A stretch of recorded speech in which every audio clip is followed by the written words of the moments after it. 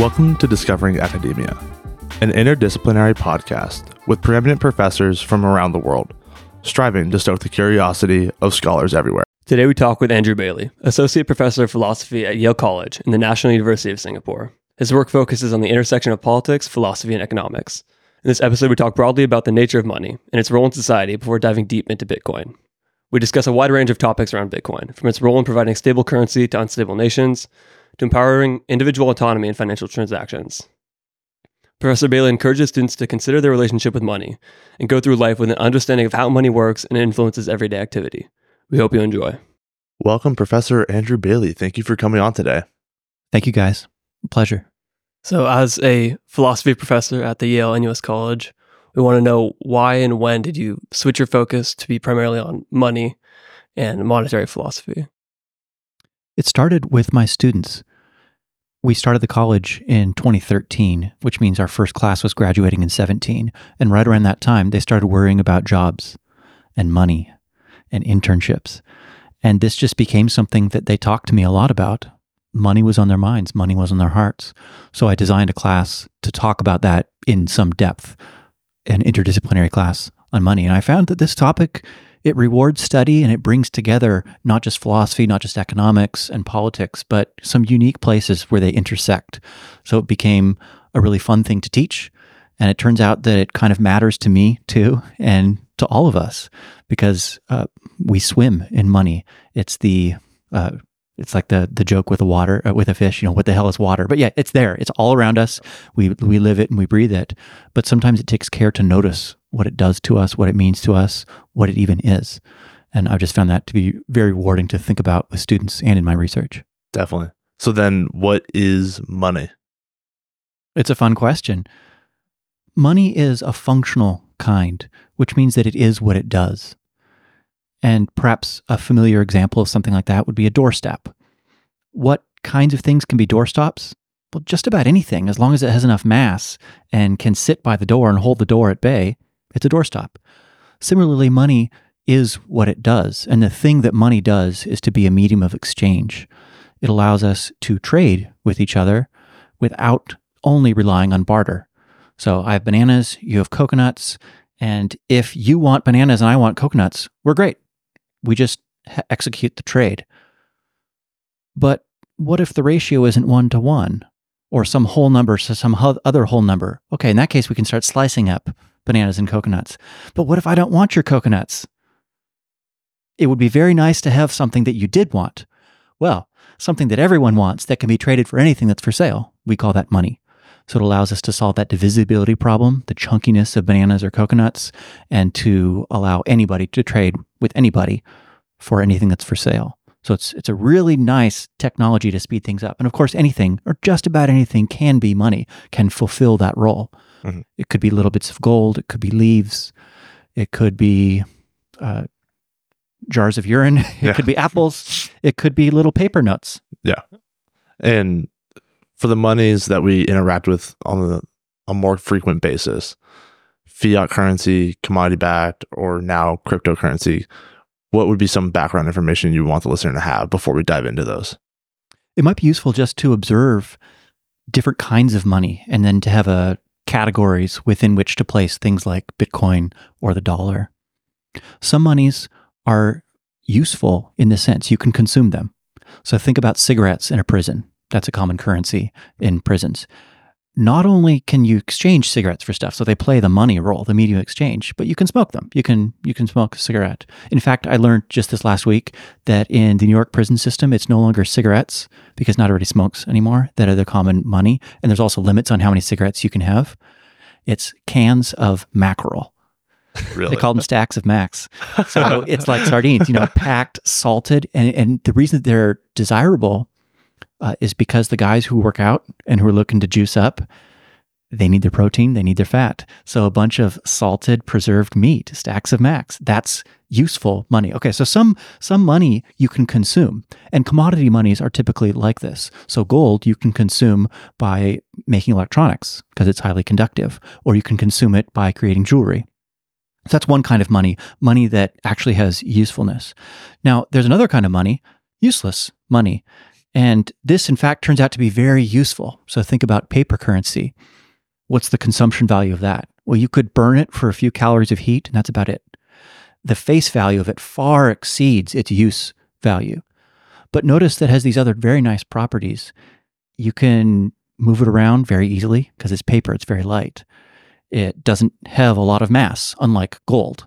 And unlike other, cans of mackerel take up space, they might go bad over time. Gold doesn't go bad. So, gold doesn't have that bad making feature. But gold is also very dense. And to move a lot of value with gold, you got to move this big cube of a super heavy metal with you. Paper money, so nice.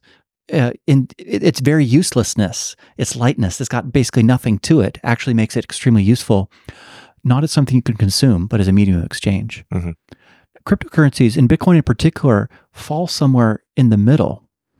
And maybe we should note one more property that commodity monies have, is that they tend to be on the margin expensive to produce. They have a non-zero cost of production. Mm-hmm. So think like how to make an additional ounce of gold to bring it out of the earth. What is it going to cost you? Well, we could actually estimate that very easily. We look at the price of gold and it's somewhat just a little bit less than that. That's what it costs to extract, $1,800, $1,900 an ounce. Non-zero marginal cost of production. How much does it cost to create cans of mackerel? Not zero. Yeah. So commodity monies are like that. Paper money on the margin is free to produce. So think about the cost of producing a $1 bill versus a $10 bill. Well, you just switch the plates when you're printing from a $1 plate to a $10 plate. So the marginal cost is zero. So let's now think about Bitcoin situated between these two kinds of money. Bitcoin, for very strange reasons, and maybe we can talk about this later, and sort of in weird ways, has a positive marginal cost of production. And this is what people are talking about when they talk about Bitcoin mining and why Bitcoin mining is such a prominent topic. It's because you can't make Bitcoin for free. You have to burn electricity doing this weird kind of processing to create new Bitcoin. So it's like gold in that respect. And yet, look at this other way in which Bitcoin is like a fiat currency. Can you eat it? No. Can you burn it for calories like paper money? No. It has this thin, digital, almost non-existence. So it's like fiat money taken to the full extreme in a way, because it's even less useful in terms of consumption than fiat monies, like paper dollars that you could burn. You can't even burn Bitcoin to generate heat. So in a way, Bitcoin has one of the defining characteristics of a commodity money. It's expensive to produce on a margin. And then it has another characteristic of fiat money, is that it has no consumption value. And this is a strange combination, but that's what Bitcoin gave the world, is this new weird kind of money that has costs and benefits really from both of those other columns. Definitely. And how would you say that with that mixing of the commodity style and the fiat style, that Bitcoin serves as a resistance to the traditional fiat currency that we all generally use today?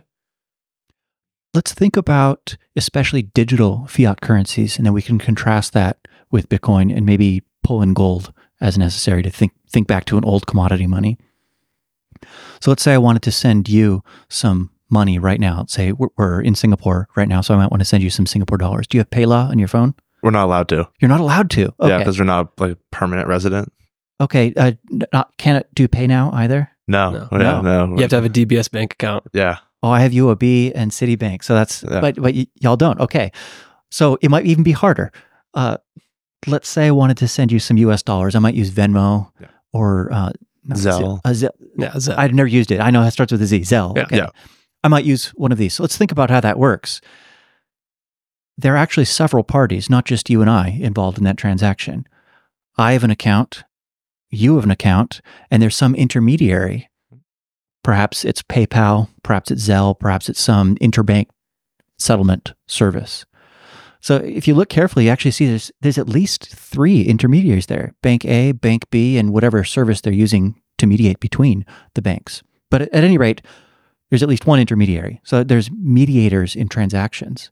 There's also mediators for holding or for just possessing digital dollars. Can you hold digital dollars yourself? No, cannot. Only someone else can hold it for you. A regulated, licensed bank or pseudo bank or neobank like PayPal, they can hold dollar or dollar substitutes for you. You can't do it yourself. And then finally, think about how the dollars get made. Only people who are deputized by the Fed, the Treasury, the commercial banking system, and the system of regulated, deputized bankers can create new money and issue it. For example, when creating a loan, a commercial bank creates new money.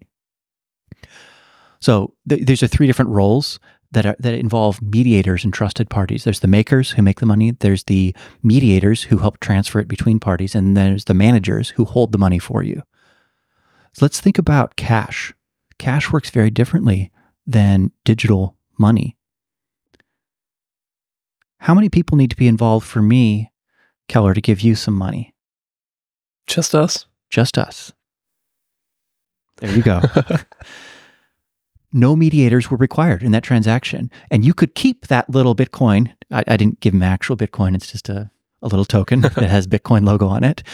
You could keep it yourself. You could put it in your wallet, and no third party, no trusted party is required to hold it. And in fact, anybody could have made this. So no special system of makers.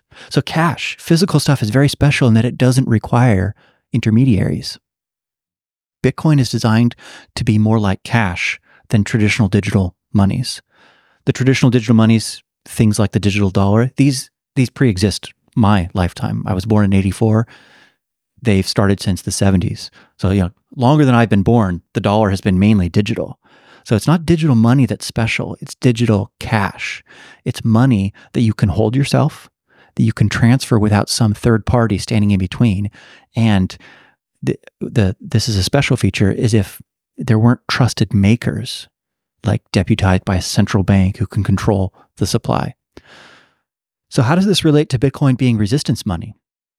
Well, if you want to do stuff with your money that other people don't want you to do, it is a very bad idea to use the digital dollar. So let's say I wanted to buy drugs, and so I send you some money, and then you give me some drugs, and I send it to you with PayPal. Well, if enough people do this, PayPal's going to figure out what's going on. They don't have to look at the memo field. It doesn't have to say, thank you for the drugs. They have other ways of knowing. If you're under investigation, somebody knows that you're trading drugs in the physical world, that shit will get shut down so fast, son. It just will. Because the intermediaries can shut it down. So intermediaries can block crime. They can also block perfectly legal but noxious transactions, things that people just don't like, but that are perfectly legal. Buying pornography. A young woman buying diapers because she's a young mother. Somebody buying birth control in Utah, a place where maybe they don't want people to buy birth control, and so on. So you can imagine the list goes on. Buying religious pamphlets for a religion that's a minority religion. Some people might want you to not do this, and these are legal activities and maybe even morally permissible things to do. And yet there are a lot of busybodies out there. This is a world full of people who like to stop other people from doing stuff that they don't like. They use the banking system to do that. So there are companies that don't want Americans to have guns. They have a social agenda, and it's legally permissible to own guns, and they will block transfers of money that involve guns or drugs that they don't like, even legal drugs, or pornography, and so on. So resistance money means a money that can resist those kinds of authorities. So these could be state authorities. They could also be religious or school or banking authorities, people who want to control other people. That's what I mean by the would-be authorities. So resistance money is money that helps us fight back in some way. Yeah. Cash is resistance money, in my view, because cash allows us to transact without their permission and even without their knowledge. Very nice feature of cash. You don't have that feature with a digital dollar. Bitcoin, because it aspires to be digital cash, aspires to have the very same features that allow people to buy naughty things with cash. So you can hold Bitcoin yourself. That's self-custody. You can transfer it without the permission of any trusted authorities, and even without their knowledge if you use the right tools. So when I say Bitcoin is resistance money, that's what I mean, is that it has these cash-like features that do away with trusted parties. And that so in doing that, give their users ability to transact without the knowledge or permission of would-be authorities. Do you have an idea about the percent of like Bitcoin owned out in the world that is stored on a cold storage versus like an exchange? Because I feel like a lot of people most practically use an exchange. They use a trusted third party to still do all of the things that they would do with cash, but now it's just with Bitcoin.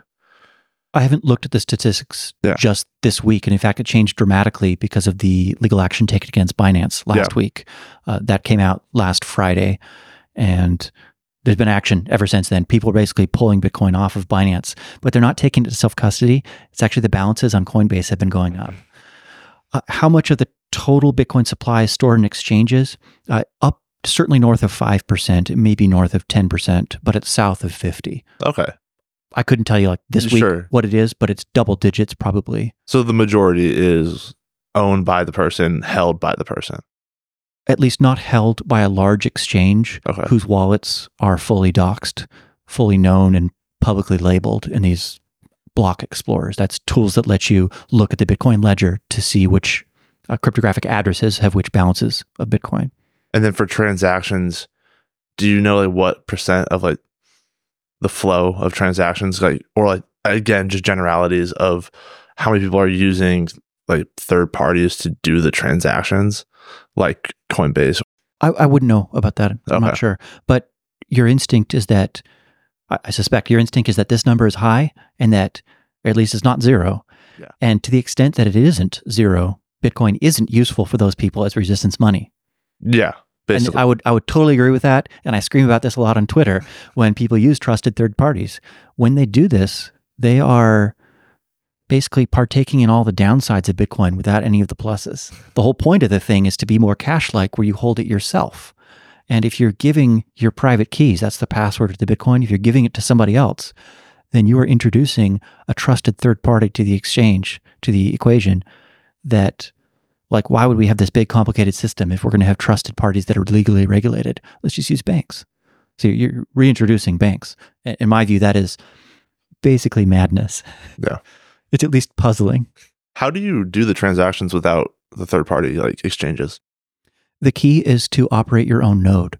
So a node is a computer that runs the Bitcoin software, and every 10 minutes, it looks to the network to find a collection of transactions that are published together. They're called blocks. And every node verifies that the block is valid. That is, that all the transactions in it have a little proof that shows that the person spending actually had the right to spend. They have the right password. And then that checks that nobody has double spent. Nobody has spent the same Bitcoin quantity twice. And that's a serious problem with digital stuff. If you've ever pirated, you know that digital stuff is easy to copy. Control-C, Control-V. We do this every day. So that's the crucial thing that nodes check for. So you run this little piece of software. It could be on your computer. It could be on like a little Raspberry Pi, a little mini computer. You could run on your laptop right there. And the way that you transact with someone else is just to have your node construct a transaction, which means that it takes Bitcoin and then does a digital signature proving that you have the ownership or the possession of that Bitcoin with using some fairly simple cryptography, in fact. And then you send it out to the world, to all the Bitcoin miners. And what they do is they compete to see who can be first to gather the transactions together and to do the most work fastest to publish them. And then it goes out to the system of nodes and the nodes verify and we rinse and repeat. So that's the fundamental building block of the system is nodes that check that everything is valid and then miners who publish. Okay.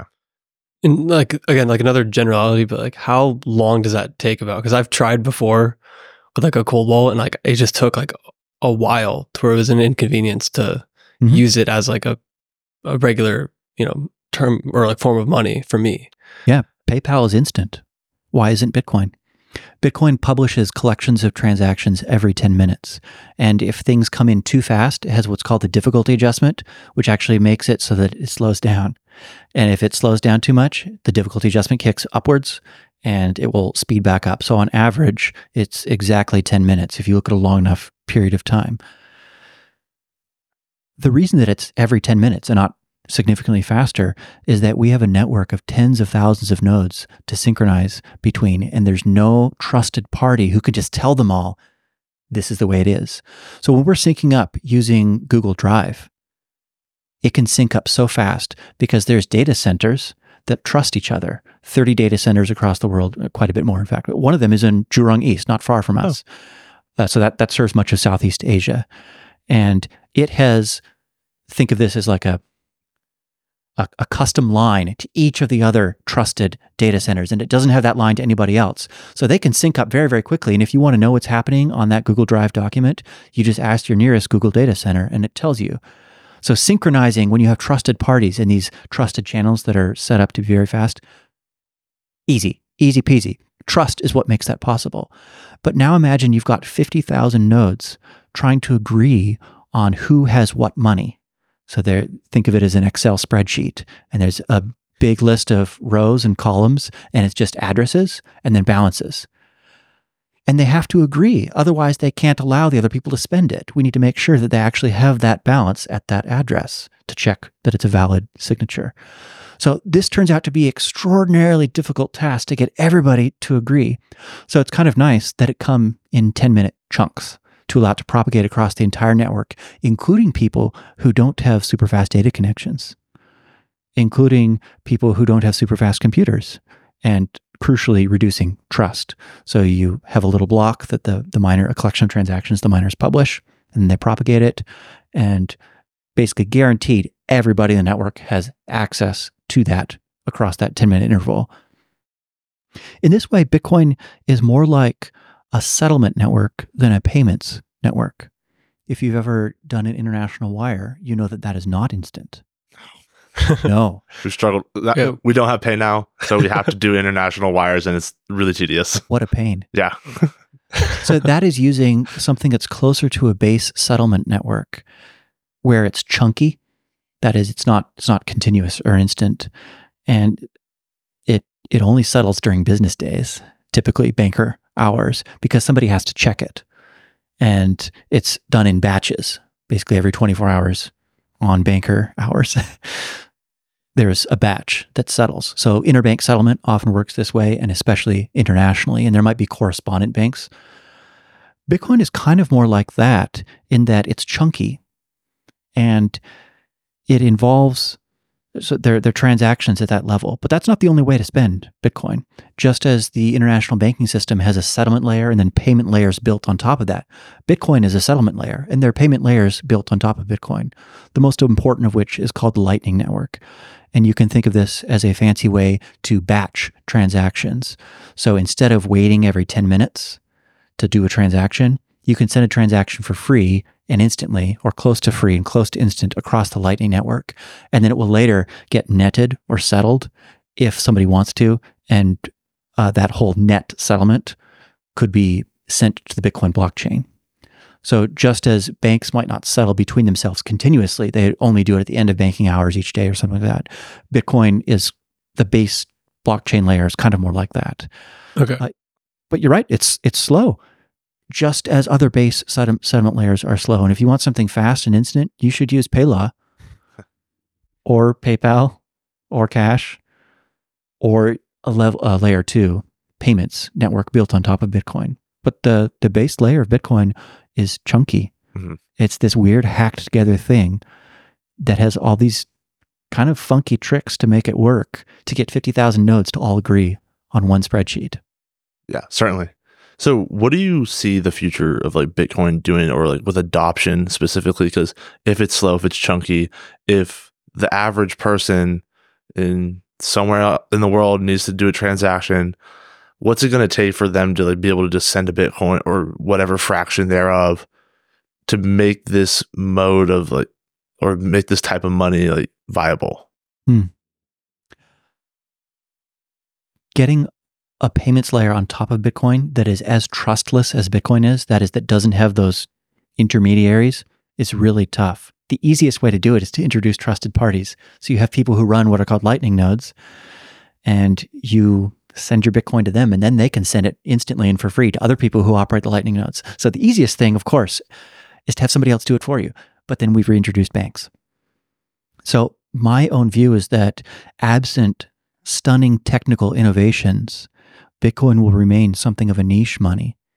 It's not suitable for use by everyone for everything. Why would you use Bitcoin when you could use PayPal? Now, there's an assumption embedded in that you can use PayPal.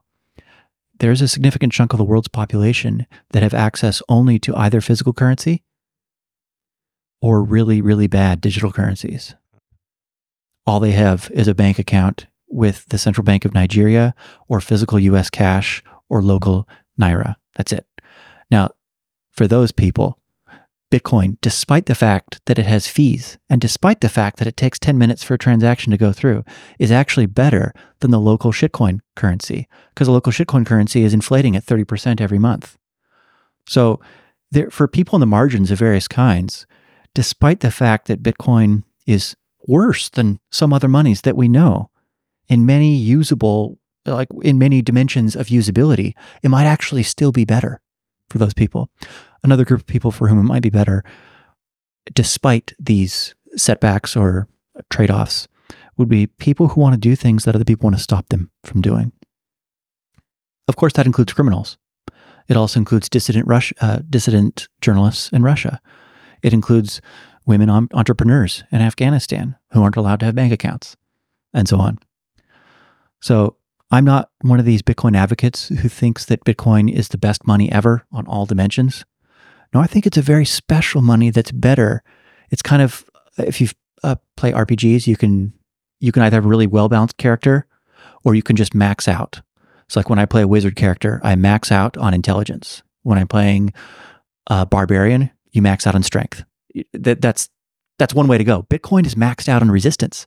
It is not maxed out on speed. Of course, you can get fast Bitcoin with these other layers, but that requires significant technical know-how. And for everybody to be able to access that, we need fancier cryptography than we actually have right now, or it needs to be implemented. Mm-hmm. So I don't see Bitcoin being a dominant world money.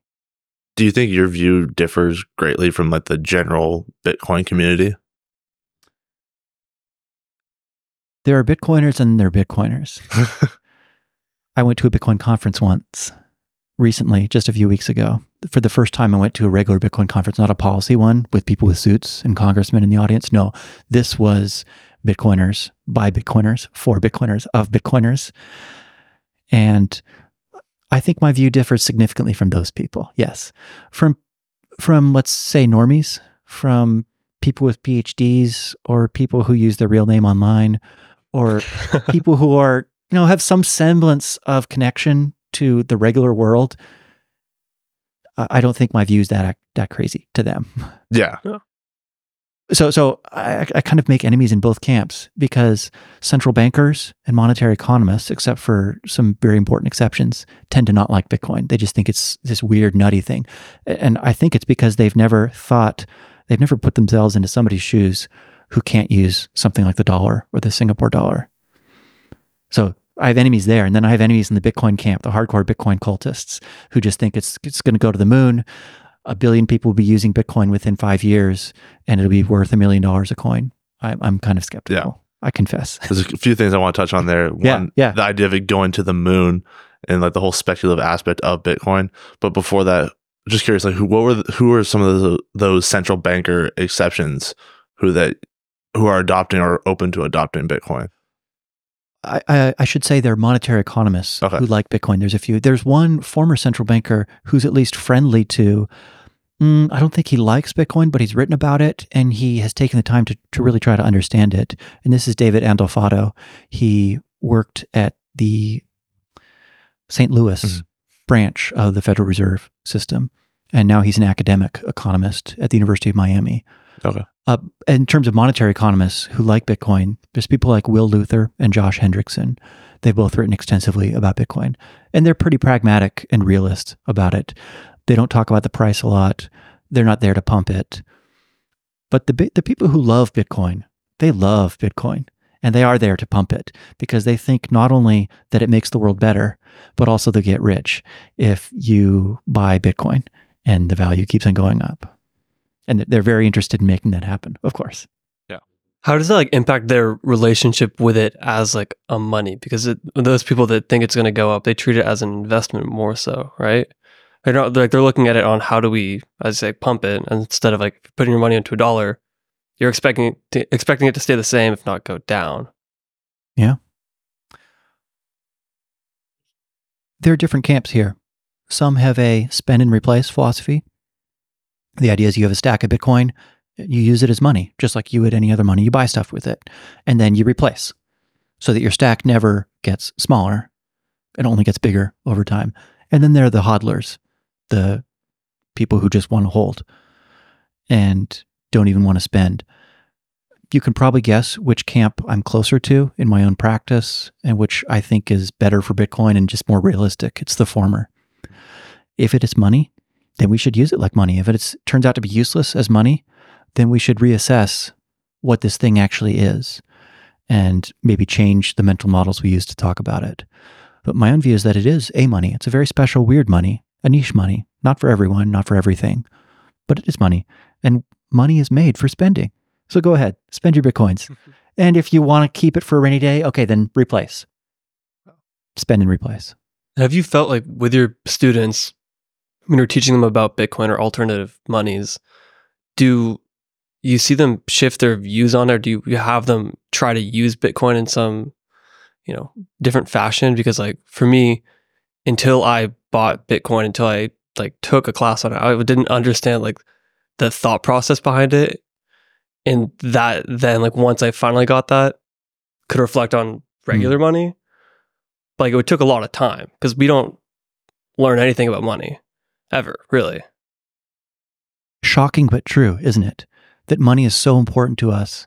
And if we're lucky, we might get some home economics where it's like balancing a checkbook, some worthless skill that a little bit of money management.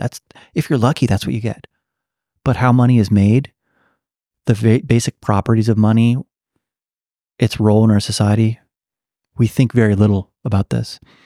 I do have my students use Bitcoin. I try to practically engage.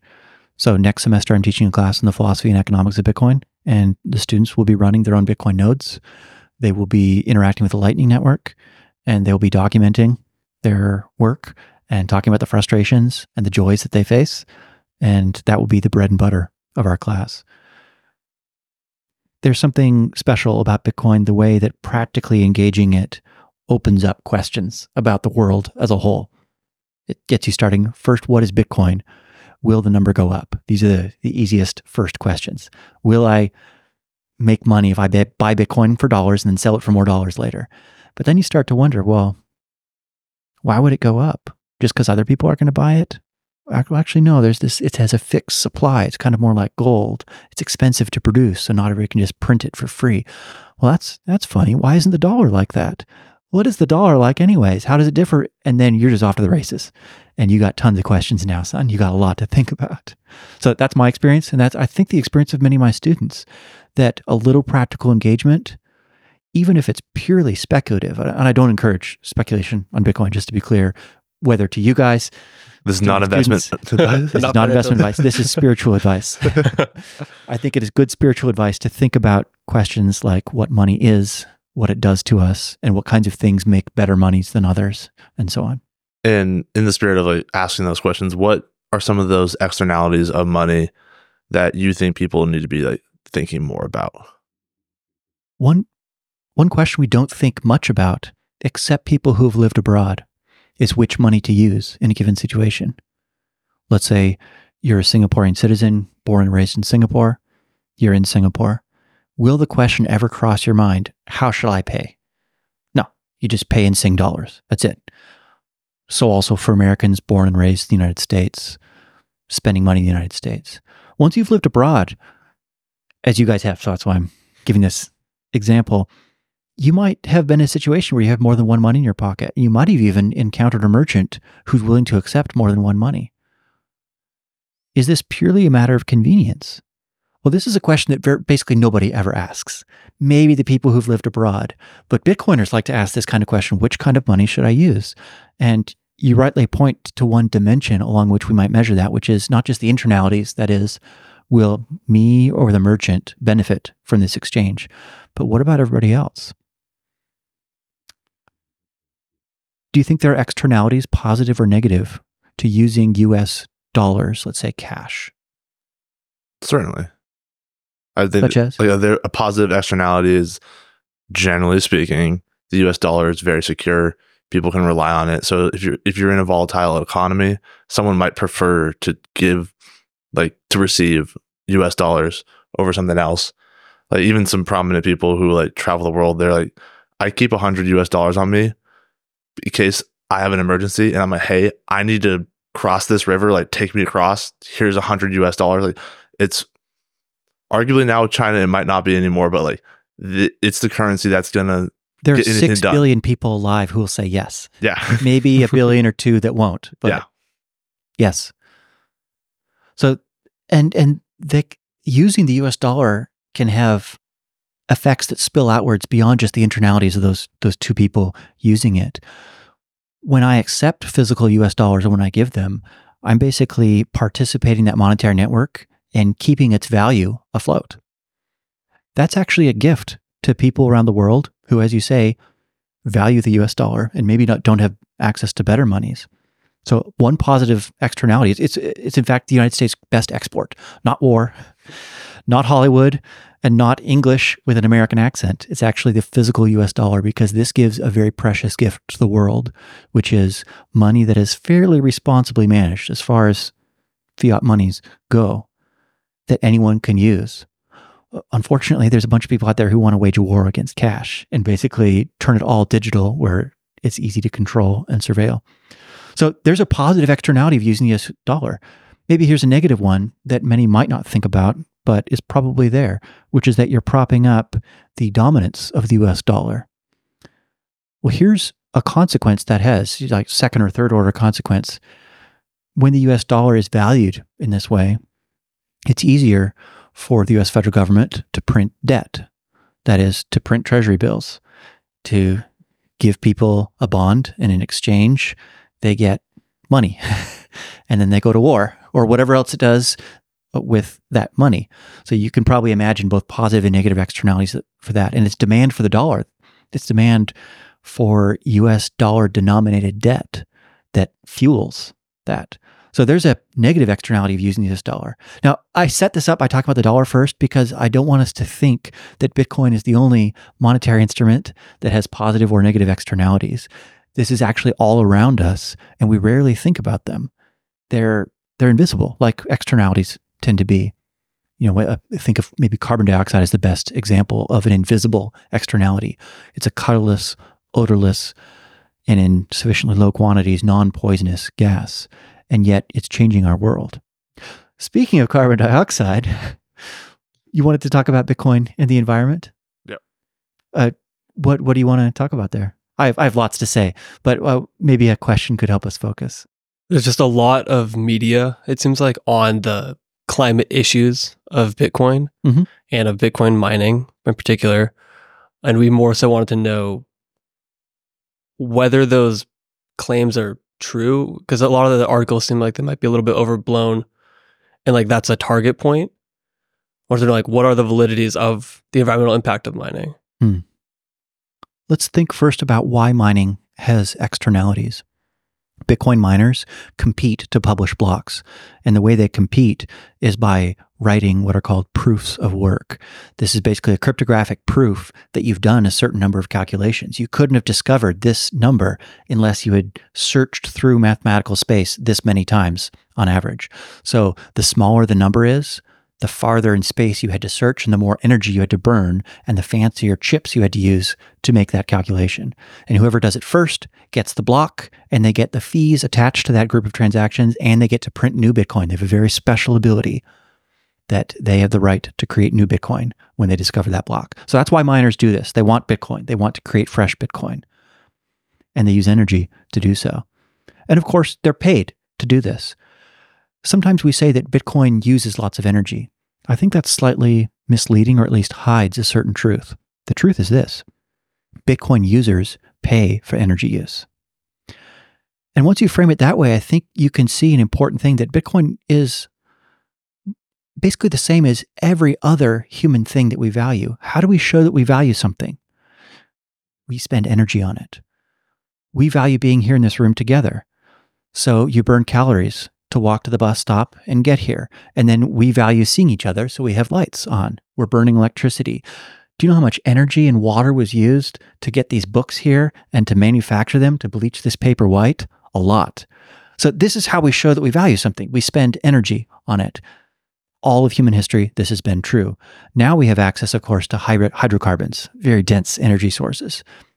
That's different. But the fundamental structure is that if you value something, you spend energy on it, from our bodies and the calories we burn, all the way to Bitcoin miners who are spending energy to discover these proofs of work. So Bitcoiners themselves are paying for this energy use. Why they do that?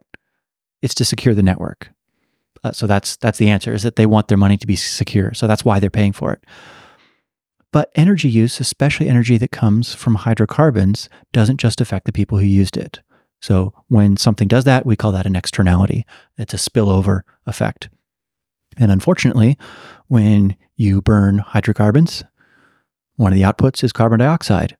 It's invisible. On the margin, it doesn't harm our planet at all. You know, two more grams of carbon dioxide, not a problem. Unfortunately, humanity produces quite a bit more than 2 grams of carbon dioxide. So when people see Bitcoin miners using a lot of energy, they start to wonder, well, is there a lot of carbon production associated with that? And there have been some flights of fancy, let's say, including, here's a famous example, Newsweek in 2020 reported that, I'm sorry, it was in 2017, reported that by 2020, all of the world's energy would be used on Bitcoin mining. Or at least this was a very viable, possible scenario. Of course, it was not viable, not possible, not realistic, and it didn't happen. It just didn't happen. Now, this is maybe the most extreme example of a fantastical headline that didn't come true. There's a more sober one, and this comes from Nature Climate Change in 2018. And it's a paper by Camilo Mora and a group of his students. So he's a climate scientist at the University of Hawaii. And he published a paper with these undergraduate students that predicted that Bitcoin mining could raise within 30 to 40 years global temperatures by on average 2 degrees Celsius. You don't have to know a lot about climate science to know that 2 degrees Celsius, in addition to what's already scheduled through what we know from carbon emissions that will come, is astounding. Yeah. How could this be true? Let me just first say something about what this article did. This article basically got everybody to start panicking about Bitcoin mining and associated carbon emissions and associated global warming. It's been cited many, many times in academia, thousands of times across mainstream news outlets. It's been cited by the White House. It's been cited by congressmen on the floor of Congress. So this is an important article that set the stage and really got people thinking about the energy angle and the externalities angle, not just using a lot of electricity, but belching carbon when manufacturing that electricity. Unfortunately, this article is pure fantasy. The basic model works like this. Take Bitcoin, make some assumptions and guesses about grid energy mix that's used in mining Bitcoin. So let's say it's 50% green energy or 30% green energy. That means 70% not. Make some guesses about how much in total in 2017 electricity and associated emissions came from Bitcoin.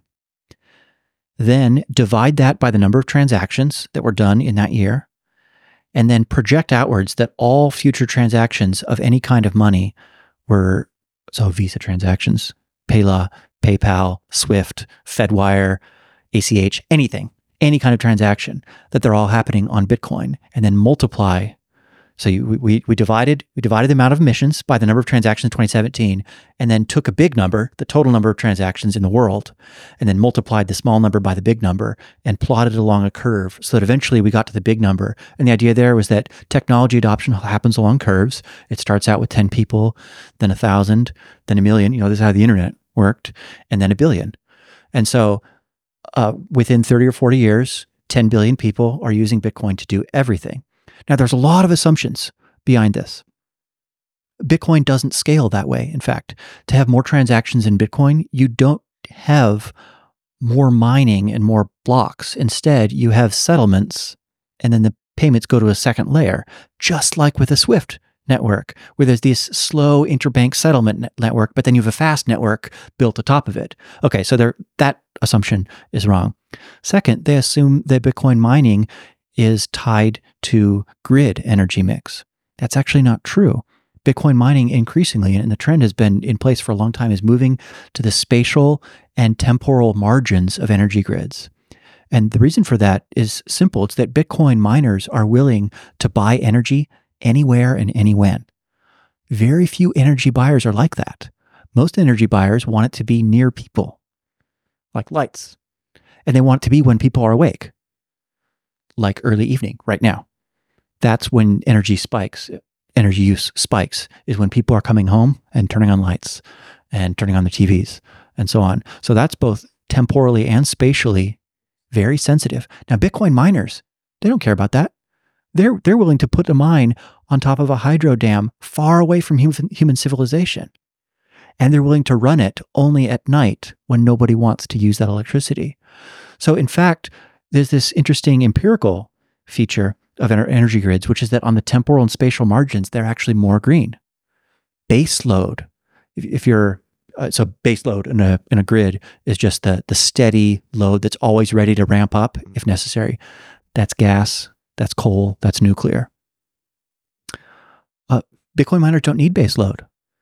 They're willing to go to the margins of the grid in space and time to buy up that unused energy, and that tends to be more green. It's not burning hydrocarbons, and it's not even nuclear. It's hydro, it's solar, and Bitcoin miners actually pay people to buy the energy from them. So they fund the build out of the margins of our energy grids, which tend to be more green or less carbon intensive. So here's another trend that the Mora et al. Paper ignores, which is that Bitcoin mining is increasingly moving towards the margins of grids. There are a couple other details about their model that make it problematic, but I'll just give you the end result. I was looking at this morning, in fact. They predicted that by 2020, cumulative carbon equivalent emissions, so this is CO2 equivalent, which means it includes methane, other types of greenhouse gases. CO2 equivalent cumulative emissions would be in excess of 500 megatons by 2020. Now, as of 2023, now it is, by the most generous estimates we have, no more than 250 megatons and probably quite a bit less than that. So they're already off by a factor of 2. The model's already wildly wrong. And the trend actually is moving for Bitcoin to be more and more decarbonized for a variety of reasons, not just because of the way grids work, but because Bitcoin miners are increasingly competitive, which means that they can't buy expensive electricity. There's more and more miners coming to market. It's not profitable to mine Bitcoin at 15 cents per kilowatt hour, 10 cents per kilowatt hour. So you couldn't profitably mine Bitcoin here in Singapore. We are something like 19 cents per kilowatt hour here right now, something like that. You have to go to the margins, the edges of the energy grid, the energy that nobody else wants. So you're basically sifting through the trash of the energy grid and eating it, the stuff that nobody wants. And that trend has increased. And the more miners there are, the more competitive the industry is, the lower the margin of profit goes, and the lower the price of electricity has to be for you to actually profitably mine Bitcoin.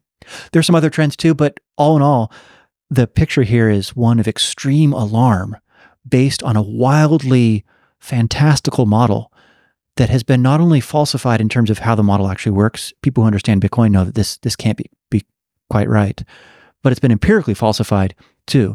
And all the indicators we have point not to Bitcoin mining having no emissions. It doesn't have no emissions, and that's a serious problem. But it points to the long-term trends moving in a more positive direction than any other industry we know. Automotive manufacturing, chip fabrication, none of these other major aluminum smelting, none of these other big users of energy are trending in this direction because they don't have the same economics of energy economics as Bitcoin that's pushing them to the edges of our energy grids. So all in all, I'm not an alarmist, as you can tell. I don't want to dismiss the problem altogether. So I should say that emissions are bad. Bitcoin does have associated emissions. And I think Bitcoiners should work to reduce that. That means investing in green Bitcoin mining. And that means, investing in green Bitcoin mining is the way to do it. So I'm actually an investor in the only equity I own. I don't own any equities or bonds except for a green Bitcoin mining operation, because I think it's, as someone who's into Bitcoin, it's morally required to help green that product. Certainly. And then that was a long rant. No, I think I got more, guys, but yeah. No, I think it's good because I don't think many people, I've never heard of that argument really before, or like in that nuance of a way. Is like the last little thing to wrap that part up is, do we know the relative like energy cost difference between fiat digital currency and Bitcoin?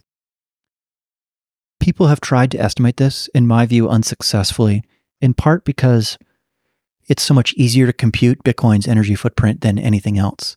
Here's why. To know how much miners are spending, we need only look at miner revenue. And we can know what miner, so that puts an upper bound on spending. And to know miner revenue, we just look at the last however many blocks. Blocks every 10 minutes. So 140 something blocks is a day. So you want to look at the last day, how much did miners spend on energy? You can look over that span. You want to look at a bigger time span, just look at more blocks to see what their revenue was. And then you convert the number of Bitcoins that they got across that interval by the US price of Bitcoin at each particular block. So the spreadsheet to compute this, super simple. And then we know how much they spent on energy and on chips. They're two big costs, they're OPEX and they're CAPEX. How much does it cost to run the US dollar system? To know this, we'd have to know commercial banks, the auditing systems that they have, the cybersecurity systems they have, the Secret Service, the Fed, the Treasury. And you know what? Part of that system is the US military, because that's part of the reason why people trust the US dollar, is that the mightiest military the world has ever known is in some sense backing the dollar. It's not that you can redeem dollars for tanks, but something about the might of the US inspires confidence. So Bitcoin has no military, so it has no footprint of that kind. But the US military has a serious carbon footprint, putting it very mildly. So I don't think anybody could compute that. What we could guess is that there are many hidden costs to the US dollar because it's wrapped up with the US federal government. Certainly. I think we could say that for sure. I don't think even giving an order of magnitude estimate is responsible, because it's a massive system that so many different factors are involved in. Yeah. And you just listed off government. There's also like Visa, Apple. Yes. Everything else that goes into it. Yeah. And do you see any other cryptocurrencies as being similarly viable to Bitcoin? Like some cryptocurrencies that might use like proof of stake or different algorithms to do their cryptography? Mm-hmm. There are two dimensions that I think Bitcoin is really special on. And it's not that no other cryptocurrencies have these dimensions, but Bitcoin utterly dominates them in network effects. So the two dimensions I want to talk about are proof of work, and that has a positive marginal cost of production. There's something precious about a money that costs something to produce. Here's one thing that makes it valuable. It means there's no insiders. There aren't people who are uniquely privileged to be able to make new money. Now, that's not the case with the US dollar. Only some people can make new US dollars. You work for the Treasury, you can press print. You work for the Fed, you can tell the Treasury to press print. You work at a commercial bank that's been deputized by the Federal Reserve System and by the banking regulators. You have a bank charter and so on.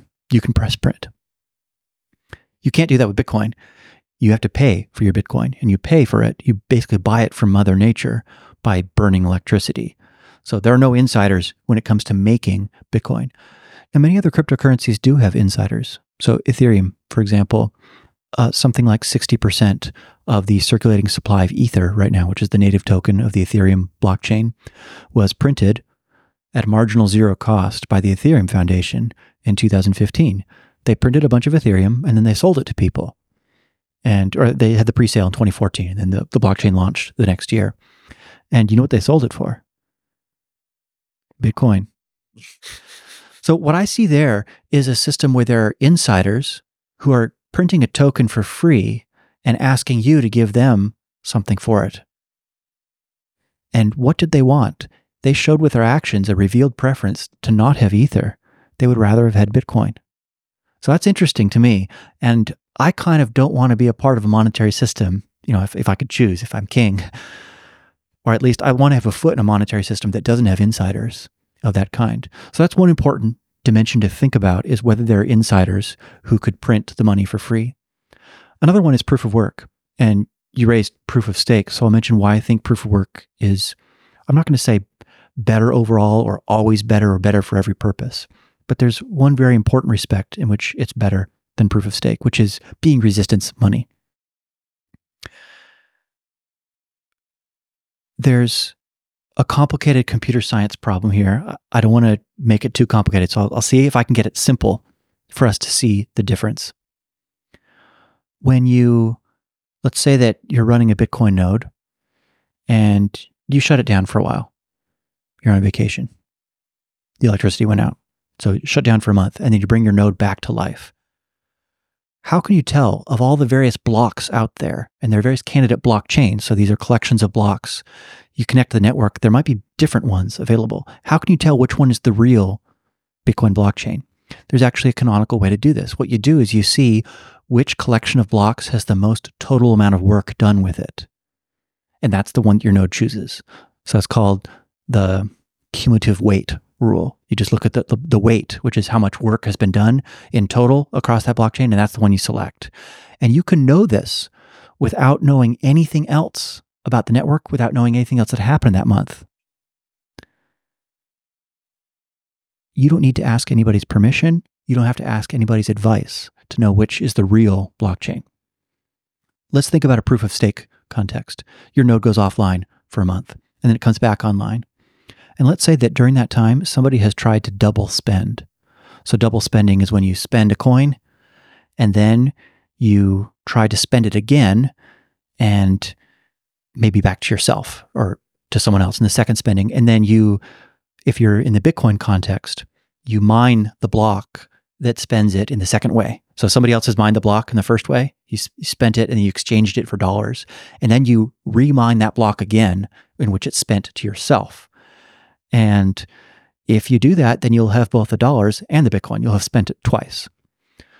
In a proof of stake system, instead of mining as the way to collect transactions together, instead, validators collect transactions into blocks, and whoever has the most tokens staked, that is locked up, cryptographically proven that they're there, but then unspendable for a certain amount of time, whoever has that has the most likelihood of being randomly selected to be the block producer for that next epoch or that next stage of the blockchain's existence. So let's think about how this relates to double spending. To double spend, what you want to do is spend some Ether or spend some other crypto token.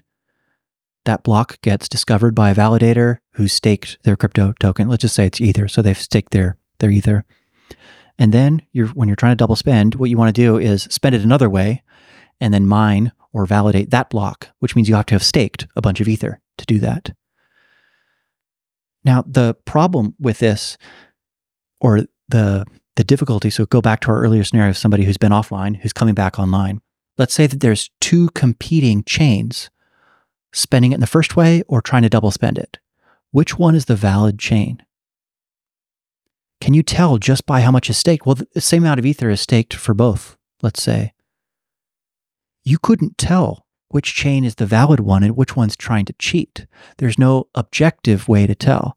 Now, here's the solution the Ethereum Foundation came up with. It's called checkpointing. This is from Vitalik Buterin, who's the inventor of Ethereum. He has a great paper about this in 2014, so it's before Ethereum even launched.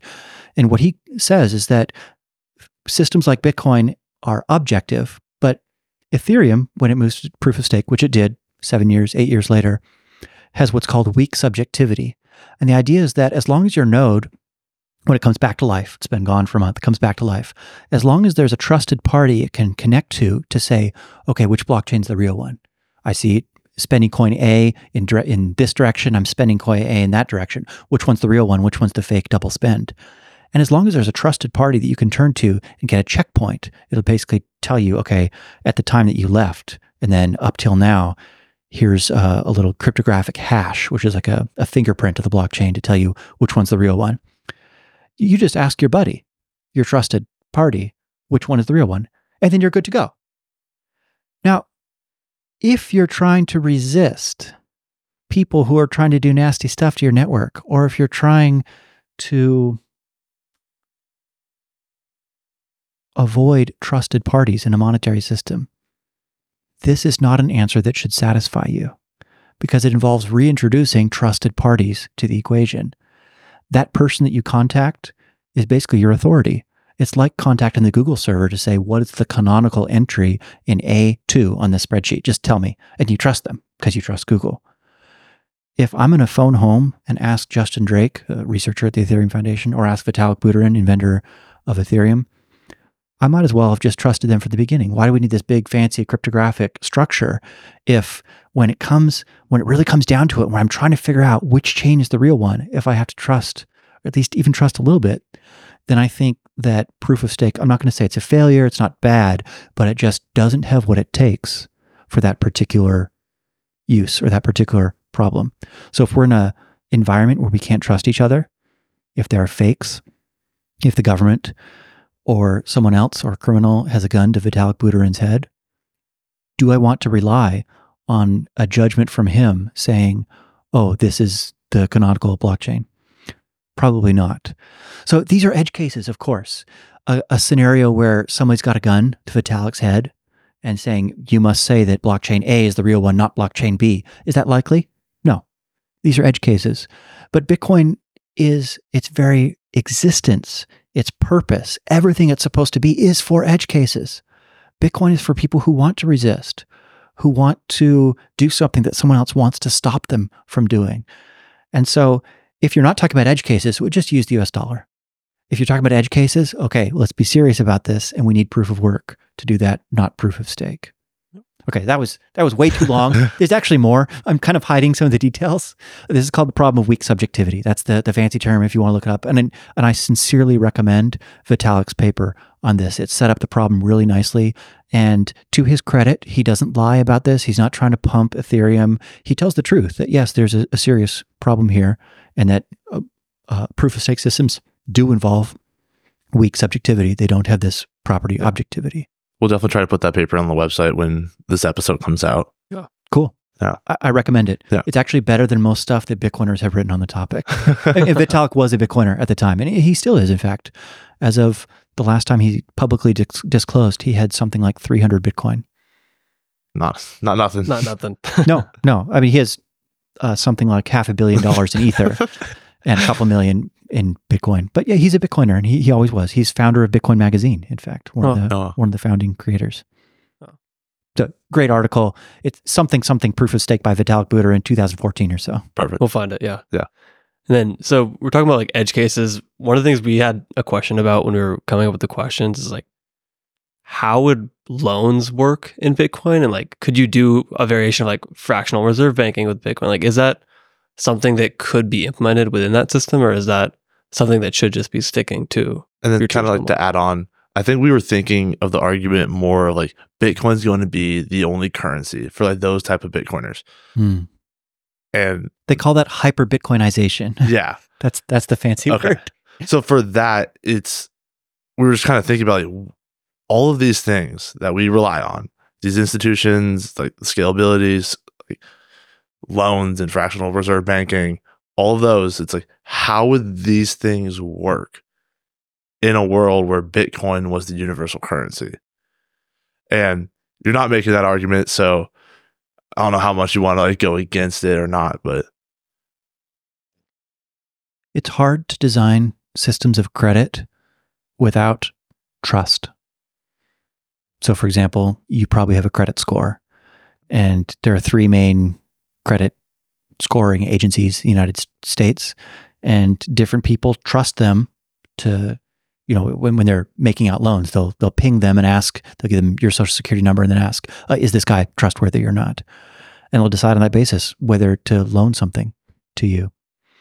if you're a radical Bitcoiner who really wants to get rid of trusted financial institutions, you probably don't want to avoid. You want to avoid that kind of structure, a credit agency. Well, what else is there? We could try to replace it with smart contracts. So that's something that happens on the Ethereum blockchain, is that there are some kinds of loaning activity, not exactly unsecured credit. It's more secured credit. That does happen on Ethereum. And the way that works is that, unlike a credit card, which is unsecured, that is, you've posted no collateral. They just know enough about you, and they know that they can sue you if you don't pay it back, and they'll give you some money for a month. And then after that, they start charging you 19% per annum or whatever, maybe more. You can't really do that in a trust minimized environment. But what you can do, even in a trust minimized environment, and this happens especially on Ethereum, there's a variety of ways, is with collateralized loaning activity. So let's say I post 1,000 Ether, and then I can borrow against it and maybe borrow some dollar equivalents like stable coins. These are crypto tokens pegged to the US dollar, or allegedly pegged in some cases. And I borrow, let's say I've posted 1,000 Ether, and then they will give me, so they hold the Ether, and it's kind of locked in a smart contract. So cryptographically, I can't spend it and they can't spend it unless certain conditions have been met. And then they loan me, let's say, 500 ETH worth of dollars. So they wouldn't loan me the whole balance, of my collateral. They'll give me some portion of it. And then when I repay the loan, I give them back the 500 ETH worth of dollars, and then they give me back the 1,000 Ether. So that happens now in the crypto world. And we can do it with cryptography. We can make it so that they can't spend that money unless I've failed to repay them, or if the value of the Ether goes below the amount of the dollars that they gave me. In which case it gets unlocked and they get to spend it. It's liquidated. And then I can't take it back unless I've given them back the dollars that they loaned me in the first place. So we can use cryptography to ensure that these unlocking conditions are met before anybody can spend it. Those problems have been solved, and that happens on Ethereum all the time, and on other smart contract problems elsewhere in the crypto world. What doesn't happen, or what's much harder, is unsecured loans. And that's, by its very nature, it might be impossible to do in a trust minimized environment. So You're asking about Bitcoin in particular. Well, I don't think Bitcoiners who want to minimize trust won't want to do that. Yeah. And Bitcoin doesn't have the native smart contract capacities to do sophisticated, at least certain kinds of sophisticated loaning activity right now. There are other layers built atop Bitcoin that have more of those capacities, but that's not really what Bitcoin is for. Yeah. Yeah, because the contract you just described I feel like is very interesting, is the fact that you give more money than you're able to receive. It's called an over-collateralized loan. Yeah. And people who do that in the real world are people with shitty credit. Yeah, because that negates the entire ability of wealth creation with loans. It's leverage, but it's not actual useful for capital formation. Yeah. Yes. Yeah. So in terms of I just had this lengthy description of how it might work, but you actually got to the nub of it, which is that it has a different economic property than a line of credit, which is that it's not creating new money that can be used in capital formation to buy machines and start making people more productive or training them or whatever. Yeah. You actually get less than what you put in. Yeah. So it's more useful for speculation than capital formation. Speculation because I've got 1,000 Ether. I think it's going to go up in value, so I don't want to sell it. But I need some money to pay my rent, so I borrow against it. Okay. So it's very useful for speculation, less useful for capital formation. Which, wouldn't that just reaffirm the idea that it's not a money, it's more of an investment? To some extent, yes, of course. Or at least it's not being used in that place, in that time, as a money. It's being used as collateral, but anything can be used as collateral. Cars are collateral. Yeah. My house is collateral for my mortgage. Yeah. Then you mentioned that Bitcoin now currently doesn't have smart contracts available. It has very minimal smart contract capacity. Yes. Okay. But how often does the Bitcoin network get iterated? How often are they changing it or upgrading it? There have been, since 2014, 2 major upgrades. Okay. And by Ethereum standards, they're not major, they're minor. Since Ethereum changes all the time, they have a sophisticated and fairly centralized group of developers, and they just push out updates and everybody updates. So they're changing all the time. Bitcoin did an update in 2017 called SegWit, which allows for the Lightning Network to exist in the way it currently does. And then in 2021, an upgrade called Taproot, which allows for more efficient use of signatures and for some better privacy techniques. Bitcoin has some major upgrades on the horizon that many people in the community want to push through. It's an open question whether the rest of the community will accept that. Bitcoin moves slowly because people are suspicious, because they want to minimize trust. They don't just say, oh, Satoshi said to do it, so I'm going to do it. There is no more Satoshi. Satoshi left, the pseudonymous inventor of Bitcoin left long ago. There's no Vitalik. There's no Justin Drake. There's no famous anybody who has that kind of capacity to just say, you know what, let's move to proof of stake. We're going to do it. Thumbs up, guys. Yeah, we're going in. It's a wildly unruly group of people who hate being told what to do. So for that reason, upgrades are slow and far between. Is it a purely democratic, the majority of miners or nodes have to approve an update for it to go through?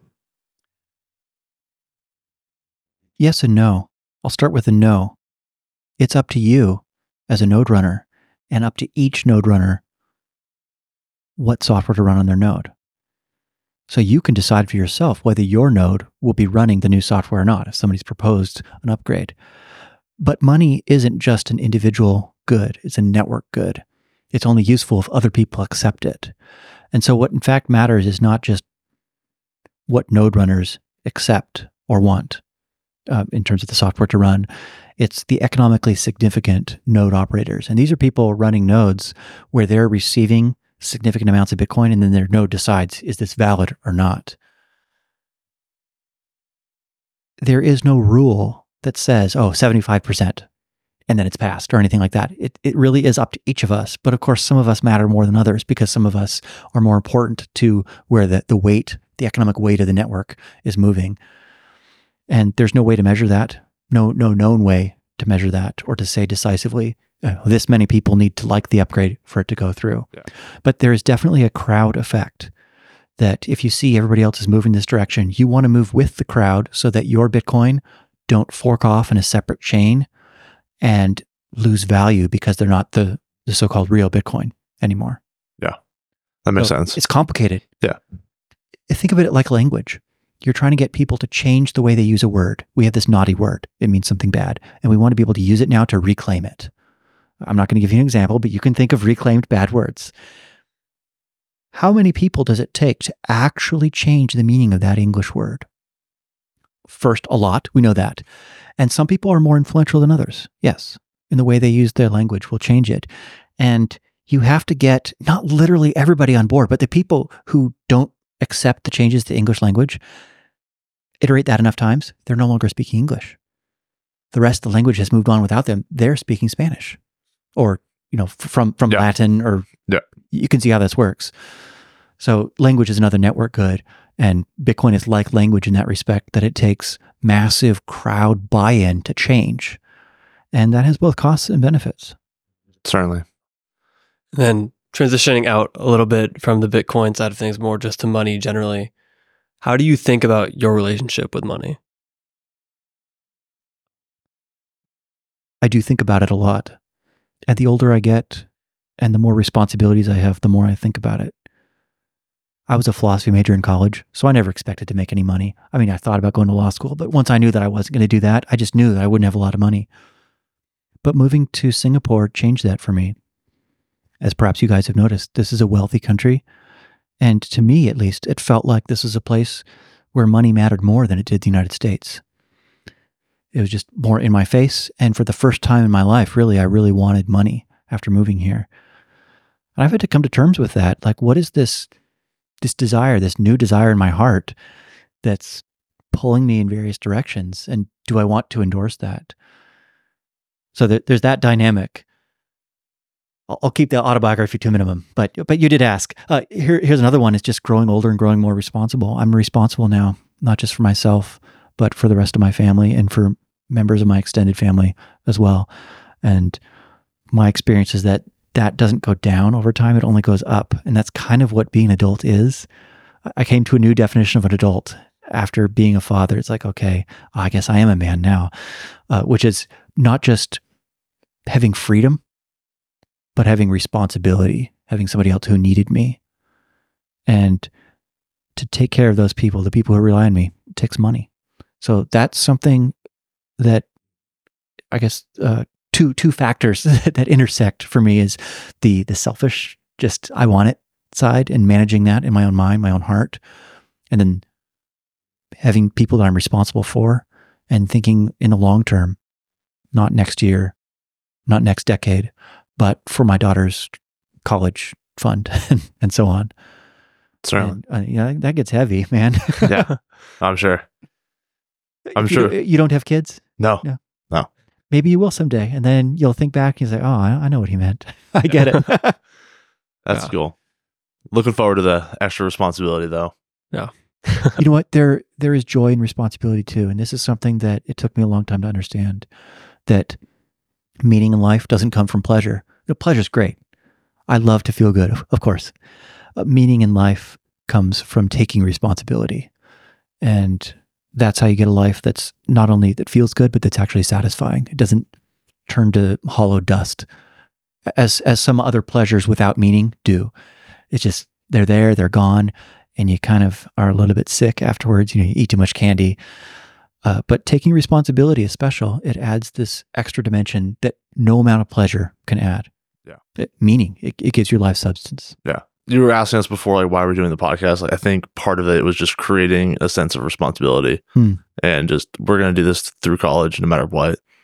You're actually making something. It's your baby, you might say. Yeah. So it's like now it's basically we're almost weekly for the most part, unless like some travels and other complications come up. So it's just we chose to do it. Now we're doing it, and then deciding to is no longer the option. It's just I admire that. We have to keep going. And it's definitely made college a lot more meaningful.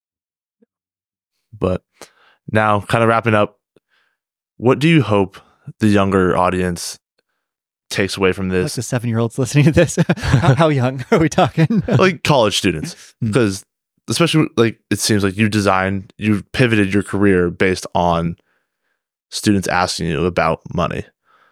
How do you want them to think about money, especially those who are maybe pursuing life choices, careers solely for money?